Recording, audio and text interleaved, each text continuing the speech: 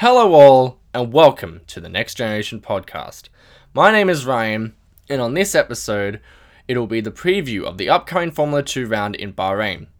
This will be the very first round of the season for F2 for their 8-round championship that will then go to Monaco for the next round, then to Azerbaijan, Great Britain, Italy, Russia, Saudi Arabia, and Abu Dhabi to conclude the season in December.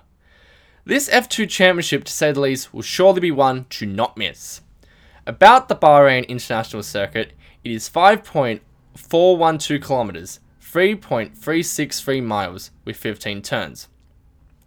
The lap record holder for GP2 around the circuit was set by Stoffel van Dorn during the feature race in 2015 with a 1:43.166. The lap record holder in its current iteration, F2, was set by Charles Leclerc during the sprint race in 2017 with a 1:44.074.An interesting point to consider is that for the past 4 seasons, the winner of at least one of the races in Bahrain has then gone on to progress and graduate into Formula 1, with Charles Leclerc in 2017, Lando Norris in 2018, Nicholas Latifi in 2019, and Yuki Tsunoda in 2020. Technically, it was at the Sakir Grand Prix on the outer track, but nevertheless still at the same circuit, so it counts.Giving you the rundown of how the race weekend will be set based on the time at Bahrain will be that on Friday, it will have practice. Saturday will be qualifying, the first sprint race of the weekend with the grid being set from the reverse of the top 10 in qualifying, and the second sprint race will be set by reversing the top 10 from the first sprint race. On Sunday, it will be the feature race that the grid will be set by the qualifying results.I'll admit, it does sound confusing if I'm being honest, but I do understand the format of the race weekend nevertheless. The 2 sprint races will be 23 laps in duration, and the feature race will be 32 laps in duration. As of this recording, the weather forecast for the weekend is said to be sunny on all 3 days for Formula 2. From last season, when Formula 2 raced in Bahrain, specifically on the Grand Prix circuit, not the outer track,Back in November, Callum Ilott got his 5th pole position of the season with a 1:41.479, nearly 4 tenths ahead of Felipe Drugovich. The podium for the feature race was Felipe Drugovich in first for MP Motorsport, getting his 3rd win of the season, Callum Ilott in second for UNI Virtuosi, and Johan Druvela in third for Carlin.The fastest lap of the race went to Luca Giotto for High Tech with a 1:46.316 on the 21st lap of the race. The podium for the sprint race was Robert Schwartzman in first for Prema, getting his 4th win of the season, Nikita Mazepin in second for High Tech, and Louis Delatraz in third for Jules. The fastest lap of that race also went to Louis Delatraz for 1:45.114 on the 10th lap of the race.As with everything leading up to the start of any new season of sport in general, let alone Formula 2, I feel like it is right to give you the teams and drivers for this upcoming championship in order of where they finished last season, but as well give you all both a better understanding of the drivers and teams, but a refresher as well. In first place was Prema Racing, who had eventual drivers champion Mick Schumacher of Germany, who is now at Haas F1 team,and Robert Schwartzman of Russia. For 2021, Schwartzman has been retained by Prema, and now alongside him is FIA Formula 3 champion of last season, Oscar Piastri from Australia. In many ways, they could be counted as title favourites to do it again, and they do have a very strong lineup to back this up. It should be a very interesting season for them, considering that they have 2 quality drivers at the helm,and both of them can be serious contenders to be the drivers' champion come the end of the season. In second place was UNI Virtuosi, who had vice-champion Callum Ilott of England, now the reserve and test driver for Scuderia Ferrari, and Guan Yu Zhou of China.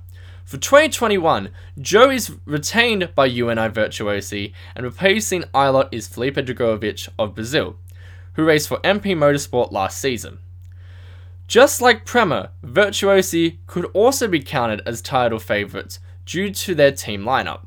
This will also be a very vital and especially crucial season for Guan Yu Zhou, as not only that his new teammate Felipe Dragovic is for sure a force to be truly reckoned with from his performances last season, but this is also Zhou's third season in F2, and if he wants to make an impression and get his foot in the door for an Alpine race seat in the foreseeable future, he has to be more consistent and prove his worth when it counts.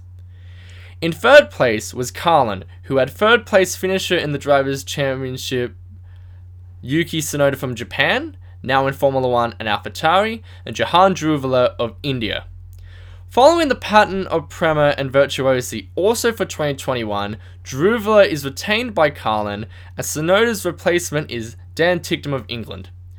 Carlin, in my opinion, has an incredibly interesting and intriguing lineup of drivers for this year that could honestly be an outside threat to win at each of the 8 race weekends.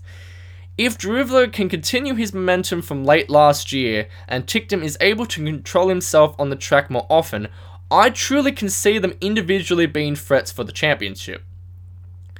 In fourth place was High Tech, who had Nikita Mazepin of Russia, now at Haas F1 team, and Luca Ghiotto of Italy. Unlike the 3 teams that have been mentioned, High Tech is fielding a completely new driver lineup for 2021, with Liam Lawson of New Zealand graduating to F2, and Juri Vips of Estonia, who raced in 8 races for Dams last season in place for an injured Sean Galeo, now racing in Formula 2 full-time. High Tech, by all accounts, had an amazing debut season in F2, and this season they are more than able to replicate their result, and potentially even better with both Lawson and Vips in the team. In 5th place was ART, who had Christian Lundgaard of Denmark and Marcus Armstrong of New Zealand. Lundgaard is retained by ART for 2021, and replacing Armstrong is FIA Formula 3 vice champion of last season, as well as the youngest race winner in F3, Teo Pourchaire, who raced in the last round of the season for HWA last year. Will be graduating full-time for ART in F2. ART has been a very interesting case since 2018, where one driver will be fighting for podiums, race wins, and points on a consistent basis, while the other driver will be in some ways the opposite. In other words, in 2018, they had George Russell winning the championship and Jack Aitken finishing 11th. In 2019, they had Nick de Vries winning the championship and Nikita Mazepin in 18th. And in 2020, they had, as we've mentioned previously, Christian Lundgaard finishing 7th in the championship and Marcus Armstrong in 13th. If ART can have 2 cars that are consistently fine for wins, podiums, and regular points finishes, there is no doubt in my mind that they can be like Carlin and also be an outside threat to win on any of the 8 race weekends this season, because they certainly have the drivers that can get it done for them, that's for sure. In 6th place was MP Motorsport, who had Felipe Dragovic, as mentioned previously, now at UNI Virtuosi, Nobuharu Matsushita of Japan for 17 races, and Giuliano Alesi of France for 6 races. This season, they have a completely different lineup, with Richard Verschoor of the Netherlands and Lurim Zendelli of Germany, both graduating from F3 to F2. MP are a very intriguing package in 2021, as they have 2 drivers that can deliver them points finishes on a pretty consistent basis and have a race winner from F3 in Zendelli. So watch out for both of them, as there may be a situation like the feature race at Catalunya last year where strategy adds up to a race victory. Richard and Lurem have what is needed to do just that. In 7th place was Charus, who had Louis Delatraz of Switzerland and Pedro Piquet of Brazil. They have a completely different lineup for 2021, with David Beckman of Germany making the jump to F2 and Guilherme Samaya of Brazil moving from Campos. With Beckman in F3, last season shows that he has what it takes to be a contender in that championship, so if he's able to have a relatively smooth transition to F2, he could very well be a dark horse throughout the season. Samaya, on the other hand, we don't know exactly what he can deliver in the right equipment yet. And while his results weren't the best in honesty last season, Campos' results as a whole last season weren't great in general. They also, in my opinion, don't tell the whole story of him, and you can take this with a pinch of salt, depending on how seriously you believe the form of testing. He was quick throughout F2 testing at Bahrain. I believe he'll in some way prove his worth within F2. In 8th place was Dams, who had Sean Galail of Indonesia for 14 races, Dan Ticktum of England, as mentioned previously, now at Carlin, and for 8 races in place of Galail, Yuri Vips of Estonia, now at High Tech. To say the least, they had a disappointing season, going from first in the team's championship in 2019 to 8th in 2020, but nevertheless, when they were on with Ticktum, they were certainly on, that's for sure. A completely new lineup for 2021 as Marcus Armstrong of New Zealand and Roy Nassani of Israel. Dams are another team, in my opinion, to watch out for to make an impact throughout the season. As with Armstrong, he is obviously very talented, and as his performances in Formula 3 in 2019 at Prema showed, and the very few occasions in 2020 at ART also showed, that he can keep up with the best of them if you give him what is needed to prove that. With Nassani, on the other hand, while people knock him for certain reasons, he did very much show flashes of pace during the season, and given the car under him wasn't, to put it lightly, the quickest, he did show what he can do given the opportunity to do so. For example, if he didn't have that collision with Ticktum during the sprint race at Spa, he could have been on for a career best finish in F2, maybe even a podium if he was lucky. In 9th place was Campos, who had Jack Aiken of Great Britain and Guilherme Samaya of Brazil, now at Charus. Also, like a few other teams this season, they filled a completely new lineup of drivers, with Ralph Boschung of Switzerland. He contested the final round of last season with Campos as well, and Gianluca Petkov. Just like Dams, Campos had what you would say to be a disappointing season, from 5th in the team's championship in 2019 to 9th in 2020, where their season just never hit a prolonged period of success.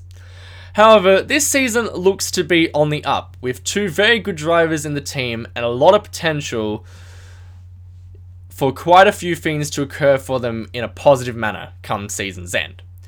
Time will honestly tell if this is the case for Campos in being able to bring some of the form that they had in 2019 back in 2021.